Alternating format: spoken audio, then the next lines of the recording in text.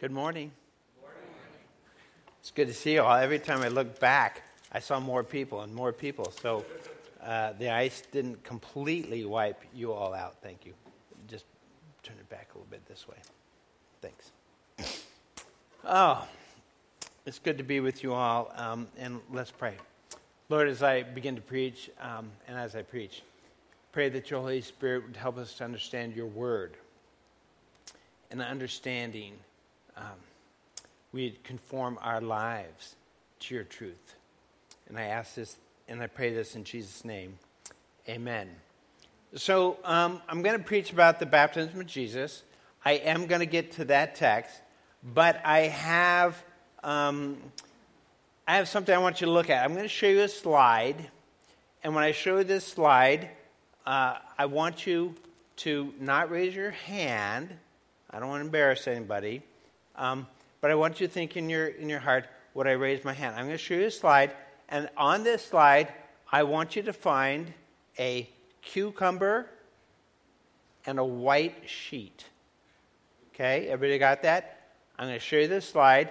I want to know if you can find the cucumber and the white sheet. See if this works. Oh, I'm going the wrong way. Let's go this way. I always push it the wrong way. Maybe I'm not. Hold on. There we go. Cucumber and a white sheet. Do you see it? Do you see it? It's there.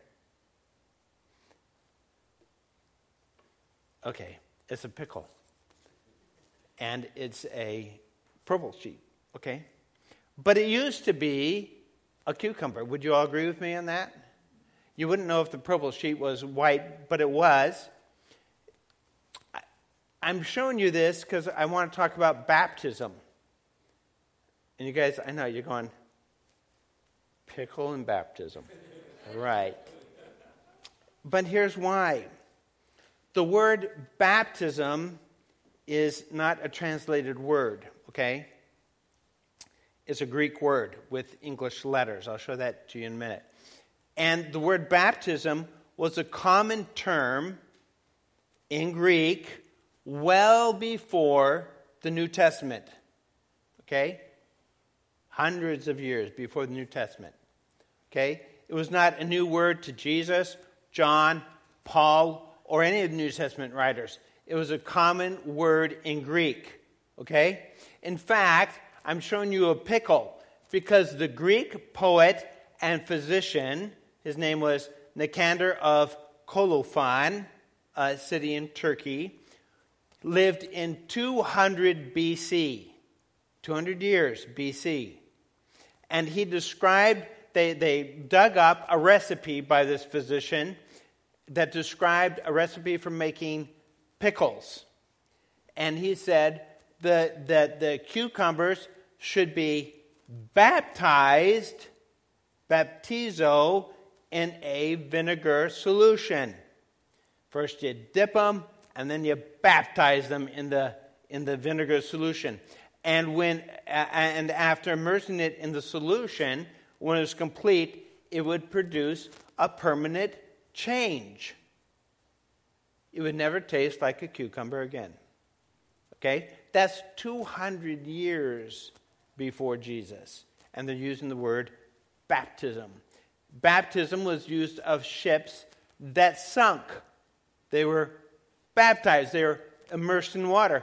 Baptism was used as a word for people who drowned. They were immersed in the water.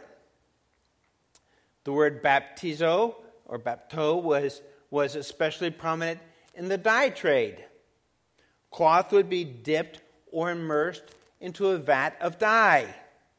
The material was, in the Greek language, baptized in dye. We would translate it was immersed in dye, if we translated the word. When the cloth was removed from the vat of dye, if it had a distinct new appearance. It was identified in a new way. Red cloth would come out of a vat of red dye. Purple cloth will come out of a vat of purple dye. The cloth was identified by its new color. It goes down one way, it comes up a different way. It goes in as a cucumber, it comes out as a... You're not going to forget about baptism now, will you? I probably just ruined the whole thing for all of you. It's a pickle. It goes down as a white cloth. It comes out as a purple cloth.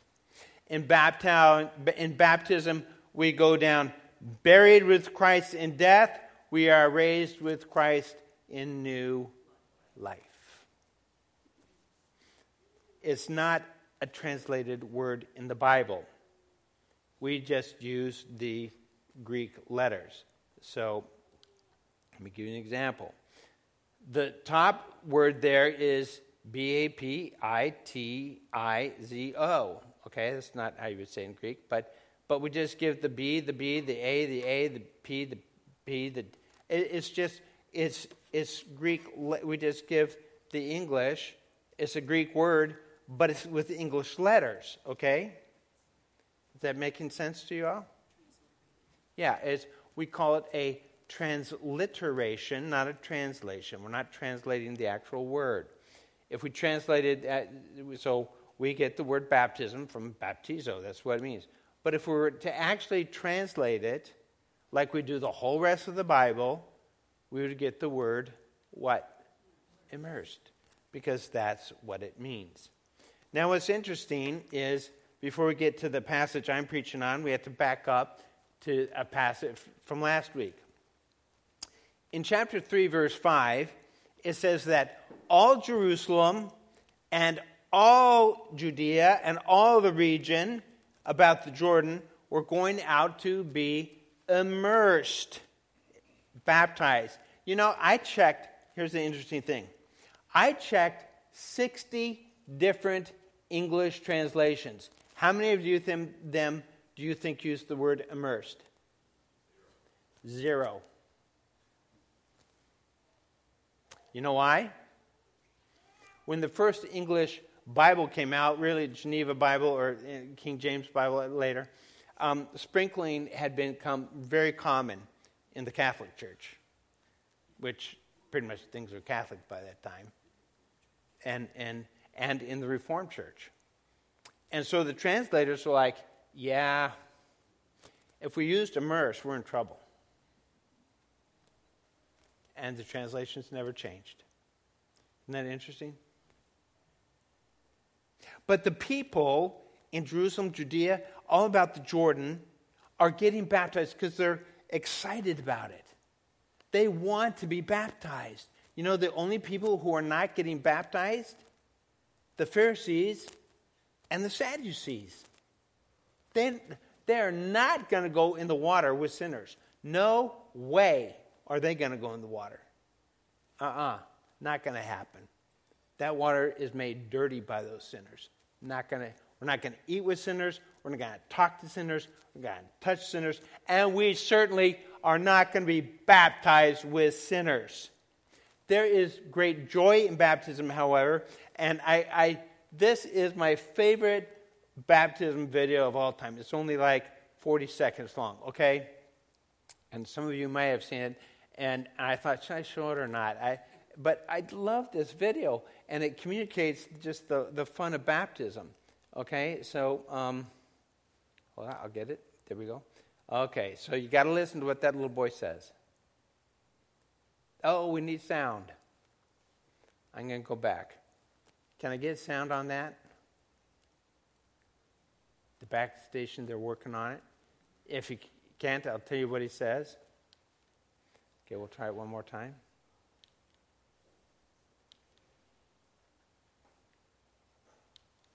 Okay, ready? I'll click it. This morning, who have accepted Christ as his Savior and as his Lord, and he will demonstrate his faith in the Lord Jesus Christ by willingly being baptized this morning. He's been waiting on this day a long time. And so, Jordan, upon the profession of your faith in the Lord Jesus Christ, I now baptize you in the name of the Father, and of the Son, and of the Holy Spirit.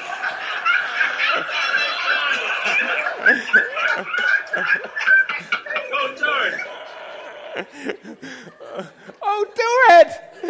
Oh, do it! Just baptize me! Bam! I love it. I mean, I could just sit and watch that. I probably watched that 15 times before today. Yeah, I love that. The joy of baptism. And that's what's happening. People are coming out to be baptized. Something good is happening there.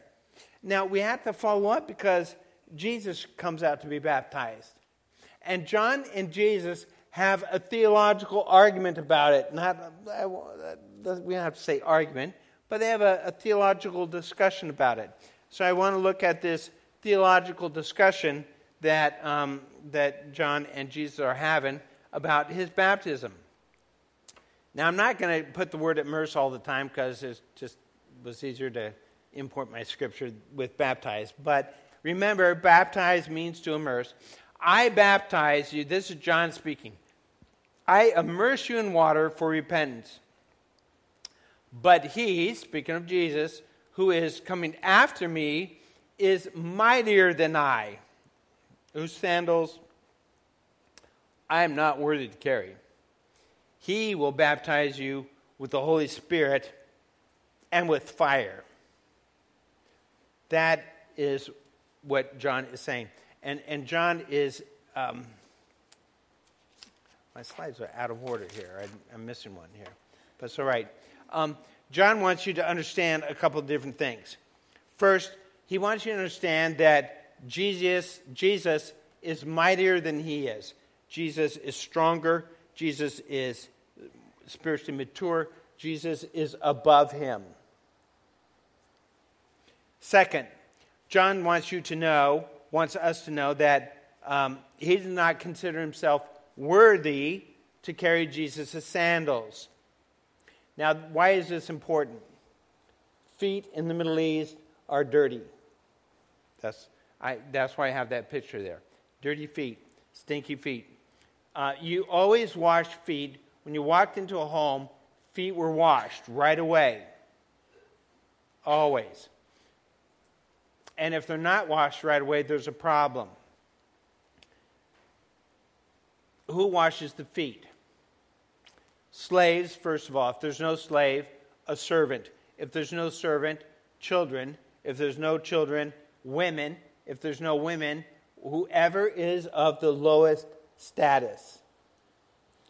So, we get to John 13.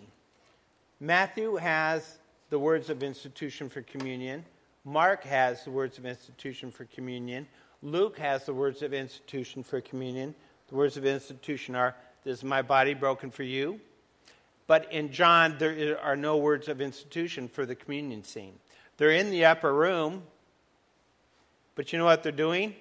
They're all at the table, as Bunny likes to say, with 24 dirty feet and 12 proud hearts. Nobody has washed the feet. If you're in Chicago, it would be equivalent to going to a dinner party and nobody taking off your coat and scarf in the middle of winter.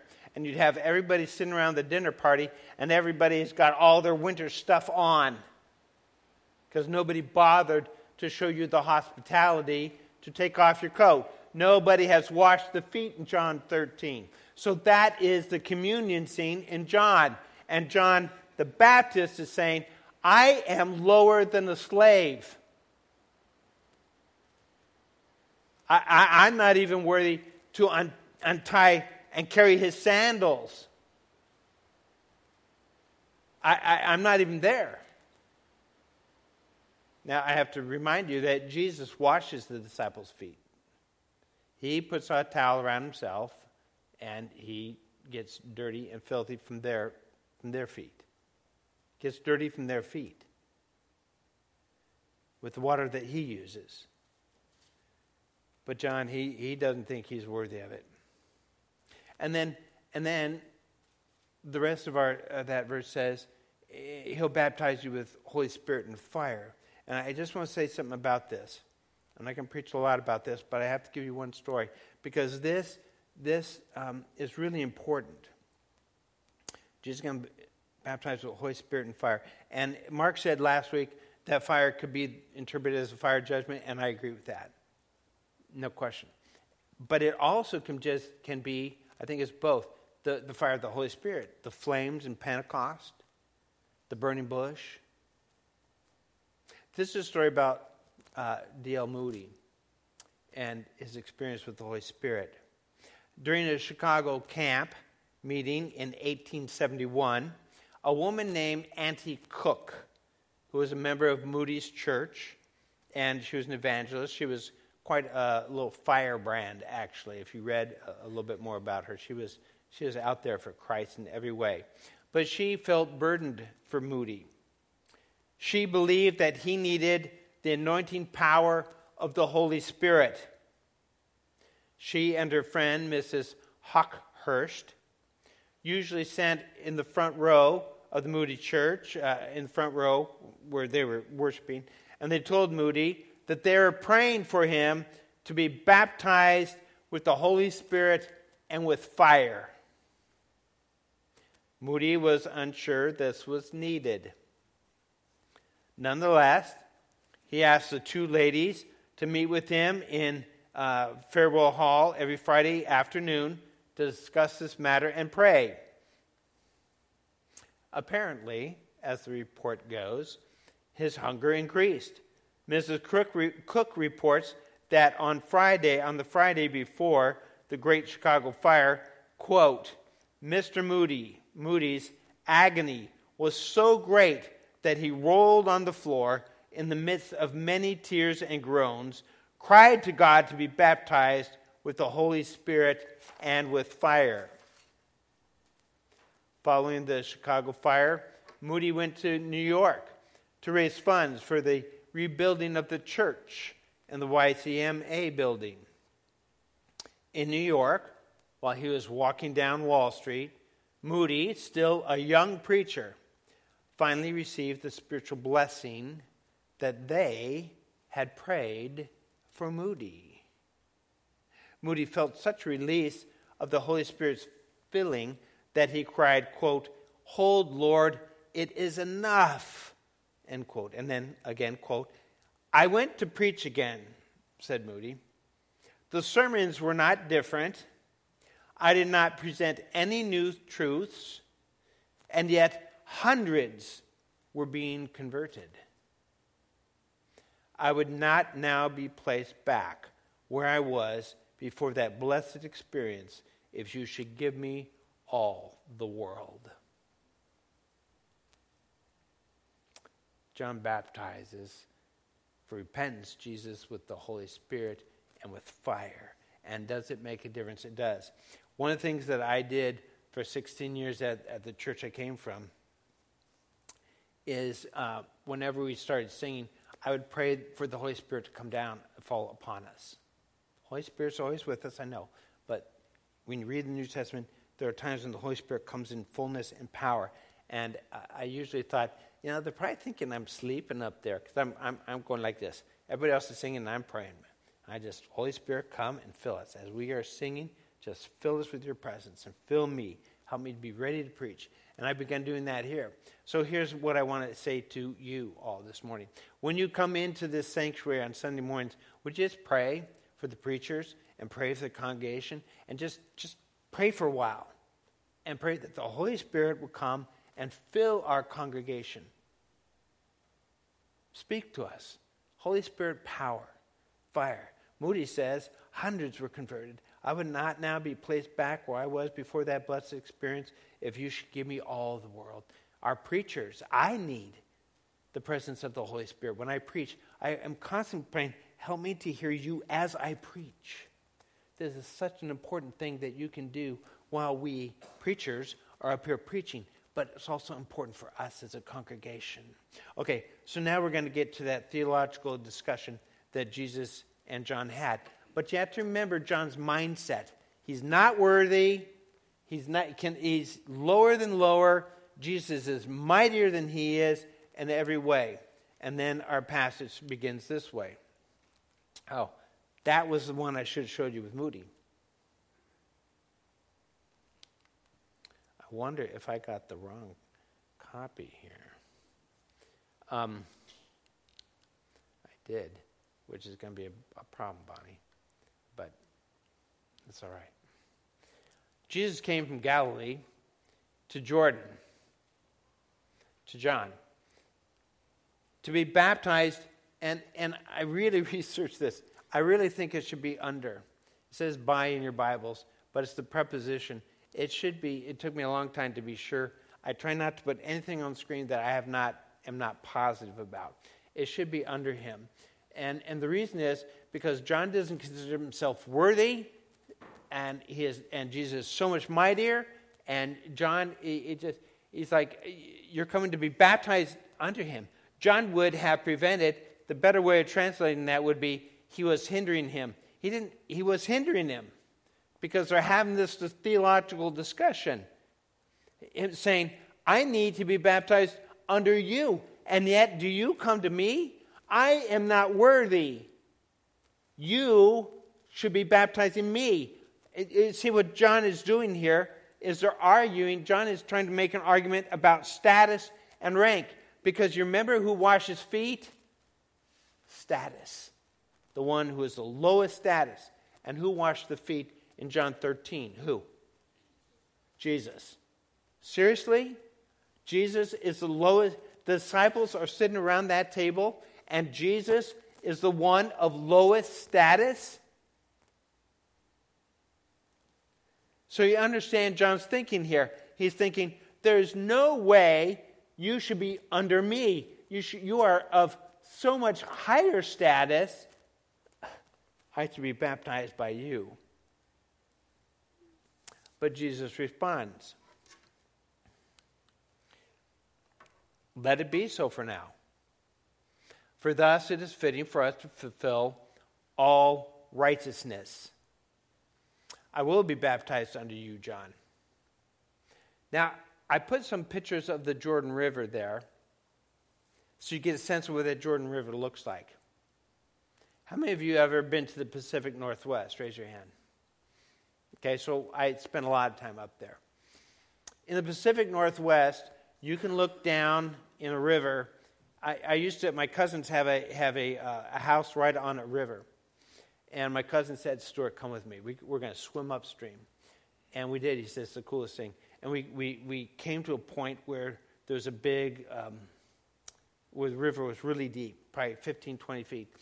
And we could see salmon swimming down there. And it was the coolest thing in the world. You could see rocks. You could see every detail, 20 feet down. How far do you think you can see down that river? Not very far, right? So there's a great story in 2 Kings chapter 5 with the commander of the Syrian army. His name is Naaman. Naaman has leprosy, and Naaman is finds out from his servant girl that there's a prophet in Israel that can heal leprosy. And he thinks, okay, I'll go. So he brings a cart full of gold and silver to the king of Israel, and the king of Israel is just stunned. He's like, I cannot heal leprosy. And he rips his garments, tears his garments, and thinks, this is going to be horrible because there's nothing I can do for this commander of the army of Syria. Elijah hears that the king of Israel has rent his garments. That's going to be bad news. And goes and finds Naaman. And he says, I will heal you of the leprosy. God will heal you of the leprosy. What you have to do is go and dip in the Jordan River 7 times. Look at that river. You think the general of the army wants to do that? It's a status issue. And Naaman says, I can name 2 rivers right off the bat that are cleaner, 10 times cleaner. It's not polluted. It's just dirty. It looks dirty. He said, I can tell you 2 other rivers that are clean. Why can't I do that? And he is offended. And he's ready to leave. And Naaman's servants come and say, are you kidding me?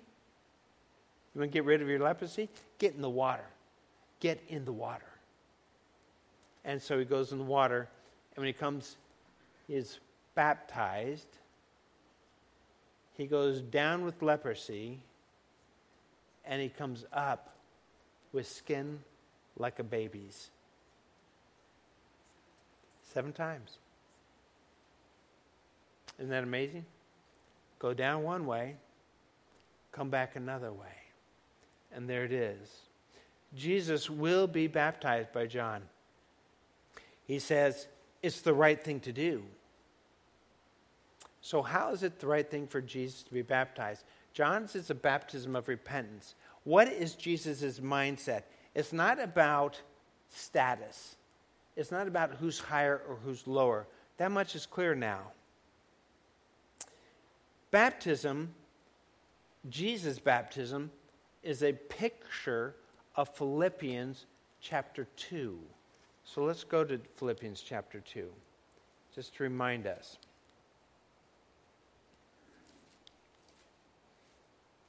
Have this mind among yourselves, which is yours in Christ Jesus. So this is Jesus' mindset when he's coming to be baptized, because it's not about status, not about who's under who. Who, though he, Jesus, was in the form of God, did not account equality with God a thing to be grasped, but emptied himself, taking the form of a servant, being born in the likeness of men, and being found in human form, he humbled himself. It's not about status, by becoming obedient to the point of death, even death on a cross. Jesus did not count equality with God a thing to be held onto, a thing to be grasped. It was not about status. It was about humility. And he comes in the form of the servant. See that servant theme again. The sandals and the feet.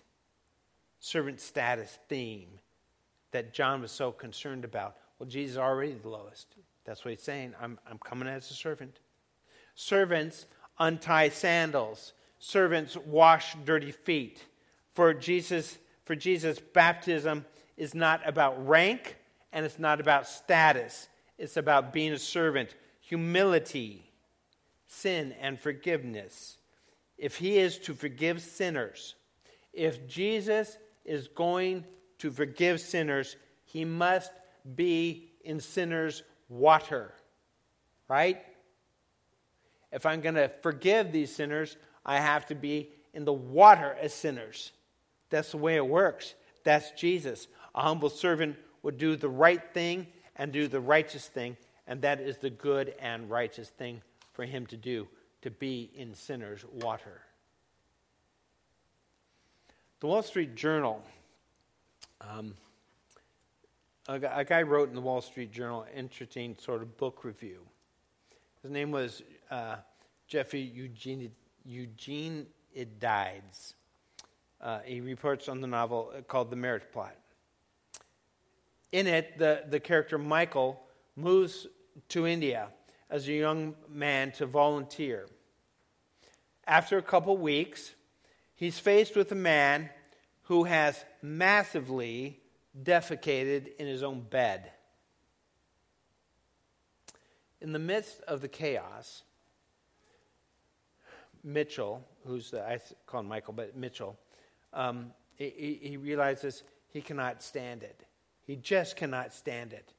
And despite knowing he will forever regret this, he turns away from the wretch he should be taken care of, runs out of the building, scoops up his belongings, and escapes to the train.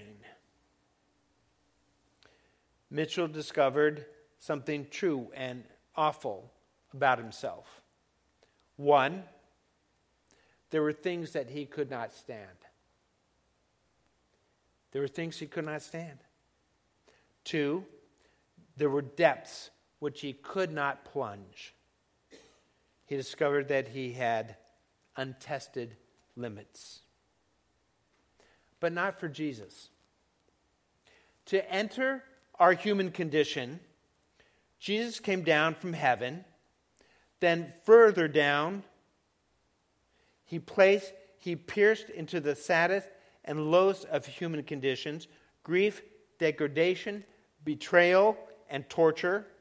Then he died in the worst possible way, his unimaginable physical pain, accompanied by the mental anguish of being forsaken by God. My God, why hast thou forsaken me?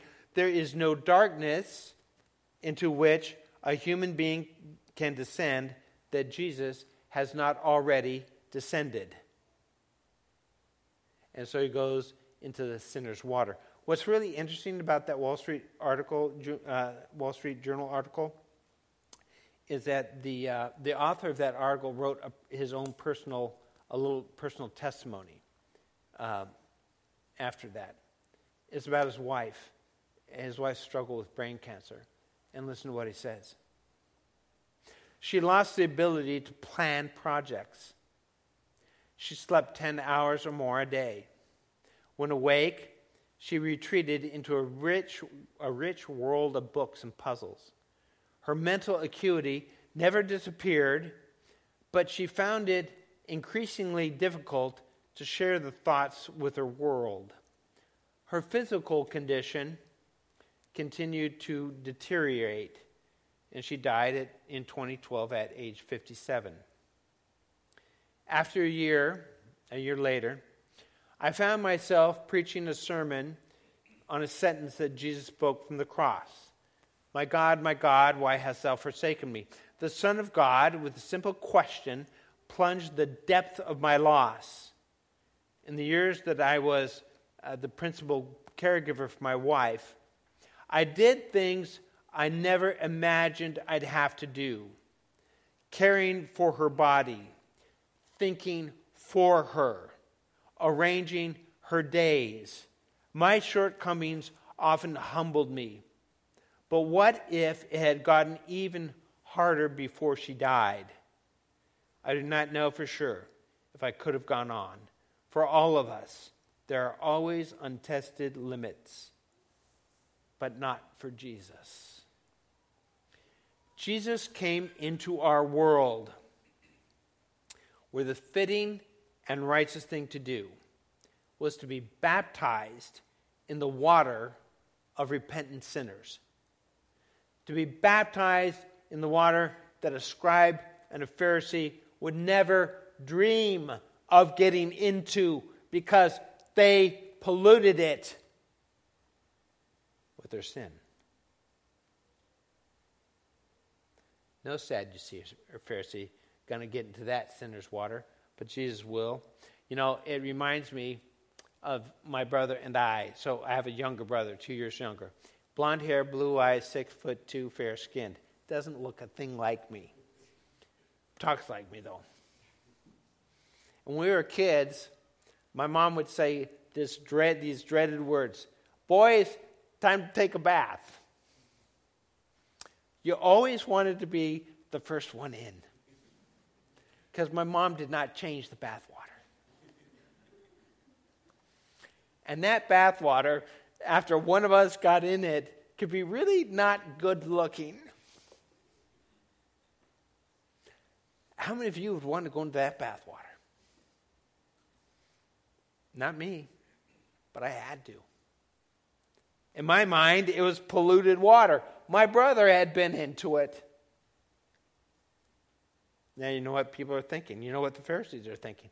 Those sinners have polluted that water. There's no way we're getting into it. Look at the Jordan. Look at this river. I forget, I got lifted up there. I mean, they're going into it because they want to be baptized. But it doesn't really look like a river you want to swim in. And definitely, if you do, you definitely want to keep your mouth closed, right? When Jesus is baptized in the same water, we come to realize that Jesus came to be with sinners. Jesus came to eat with sinners. Jesus came to be baptized with sinners. Jesus came to be crucified between sinners. Because Jesus came to be in our dirty water, he shares all things with us so that we can be buried with him in a death like his and raised with him in a resurrection like his, which reminds us of Colossians. It's also in Romans. You are co-buried. That's the Greek there has a preposition attached to the word buried. And that word, we put co-buried there because it's like saying you're super glued with him. You are absolutely united to him. You cannot be separated. He is holding on to you in the most amazing, strong ways. You are co-buried with him in baptism, in which you were also co-raised with him through faith in the working of God, who raised him from the dead. Not only is baptism a picture of Christ's death and resurrection, it's also a picture of how we die and are raised with him. Getting into water is also a picture of servanthood and humility. So it's a picture of death and resurrection. Go in one way, come out another way. And it's also that picture of humility, isn't it? Because he's a servant. He's going to do the righteous thing. It's a willingness to untie sandals from stinky feet and carry them. It's a willingness on Jesus' part to clean and wash dirty feet. It's the willingness to clean spoiled sheets. This is my definition of humility. It's the willingness to step down. It's the willingness to step down in order to lift up. Because you don't pull people up. Have you ever tried to pull a person up onto a chair? Really hard. Have you ever tried to pull someone down from a chair? Really easy. It's really hard to pull people up unless you're down there with them. You can lift them up. But you have to step down in order to lift up. It's caregivers of parents or spouses who are handicapped or sick or dying. They step down into that world of the sick and dying and the handicapped. And they lift them up in amazing ways. I know. I experience it every day. It's people willing to step out of their jobs in order to lift up kids. Remember, we're supporting Kids Hope with Don. Mark mentioned that last week. We had the video. But in order to lift those kids up, we have to step down. We have to step out of our jobs, just like Jesus stepped into our world, and he stepped into the waters. And you know what? They may not be clean waters. I don't know. Probably be the time of your life. It's people who have no need to step into another person's needy world. No need to step into their dirty water to help them. But do so because Jesus stepped into the same water with which we are baptized. You know why we can help people who you think it's just going to be a disaster? Because Jesus stepped into our water, which we dirtied. And if we're going to go down with people to raise them up, we just have to realize that. And pray for the Holy Spirit's fire. The text goes on. We're getting close to the end here. Then he consented. Immediately, he went up from the water. So then immediately Jesus went up from the water, and behold, the heavens were opened to him. And he saw the Spirit of God descending like a dove and coming to rest on him. I want you to realize here, you don't realize until you really think about it, the text slows down right here. What has the text been talking about? The text has been talking about all of Judea, all of Jerusalem, all the people from the countryside. Everybody's coming. Now it slows down to do one thing. It slows down to look at only one baptism. Okay? That's how the text slows down. It was everybody, but now we're just going to look at one. So, and what Matthew does is Matthew emphasizes Jesus coming out of the water. He doesn't talk about Jesus going down, right? In order for Jesus to come up out of the water, he had to go down the water. But what Matthew emphasizes is Jesus coming out. What's really interesting, if you go back to verse 6, this is the verse. And they were baptized by John in the river Jordan, confessing their sins. When talking about John's baptism, people go down. Now it's implied they come up. John didn't drown them. But look at the text. John puts them down. Look at the text. Jesus doesn't talk about going down. He talks about coming up. You know he went down. You know they came up. Jesus coming up from the water is emphasized because it's a picture of resurrection, which is why you get Romans and Colossians comparing baptism with resurrection, because that's the picture we're getting here. He comes up out of the water, and then look at what happens. The heavens are opened. The imagery for that word in the Greek is that of a door or gate latch that is unlocked and opened. In fact, one dictionary actually says unlocked. The heavens were, you could translate unlocked. The heavens were unlocked. And the Spirit comes down and rests on Jesus. Now, what's so interesting is there's a bracketing here, okay? In the Gospel of Matthew, we have the heavens opened, heavens unlocked here. When we go to resurrection in chapter 27, this is what we read. The tombs also were same exact word. The tombs were also unlocked. The tombs were also opened like a gate or like a door. And many bodies of the saints who had fallen asleep were raised, and coming out of the tombs after his resurrection, they went into the holy city and they appeared to many. In Jesus' baptism, the gates of heaven were opened. Jesus rising from baptism, when he rose from baptism, heaven opens. When he rises from the dead, what opens? The earth opens up. Tombs open up. People are raised. And isn't that an interesting bracketing that Matthew does? It's beautiful. And then finally, our last piece of text.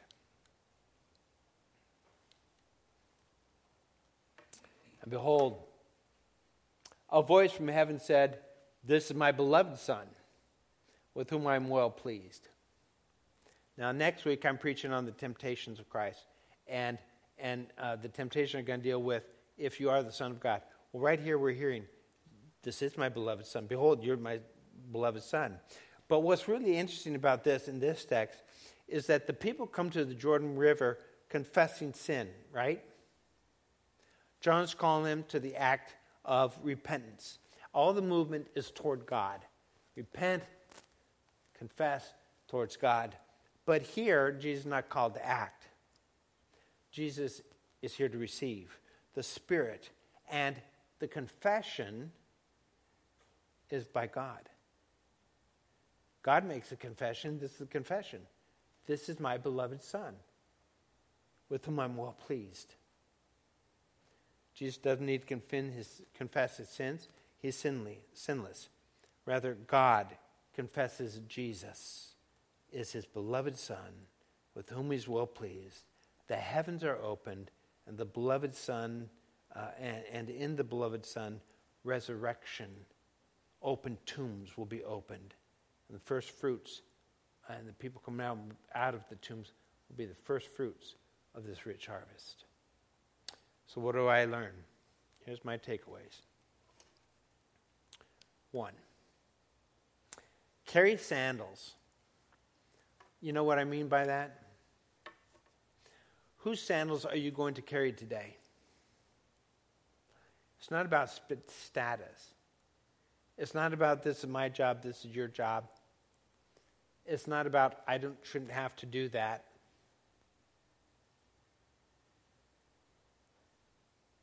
Somebody's going to need their sandals to be carried. because maybe they can't. Maybe they don't know how. Maybe they've been sick too long. Maybe they're incapacitated. Maybe they just need to know they're loved. So my question for you is, whose sandals will you carry? Will it be your wife's? Will it be your husband's? Your child? Whose sandals are you going to carry? Second takeaway. Fire. Pray for the fire of the Holy Spirit each week before the worship service. I already mentioned that to you, but I'm serious about it. When you come to worship, spend your first couple minutes in worship before you start talking to people, or maybe after you say hello, but before worship starts, figure out a time when you can just pray for the Holy Spirit's presence in our worship. And then finally, my last takeaway. Remember Jesus stands in the water with you. I don't know where you're standing today. Some of you may be standing in deep water. Some of you may be underwater. Some of you may be in dirty water. What I want you to know is that Jesus is there to raise you up. You are not going to drown. So I don't know what you're facing. But because Jesus is in the water, I come from a beach culture. I grew up in Laguna Beach. The only way to save a drowning person in the ocean is to what? Get in the water. It's the only way. You will not drown. So I don't know what you're going through today, but I want you to remember, Jesus is right here in my water. As dirty as it may be, as filthy as I've made it, because of my sin, he's right here. Let us pray. Lord God, give you thanks for this passage of Scripture, that it was the right and righteous thing to do, to step down into our water, to be baptized. Help us to remember the humility that took. That is a picture of Philippians chapter 2. And because of that, help us to remember to carry sandals. And help us to remember that you're right there with us in our water. And then, Lord, we always pray for the fire of your Holy Spirit to burn brightly in our lives. In Jesus' name we pray. Amen.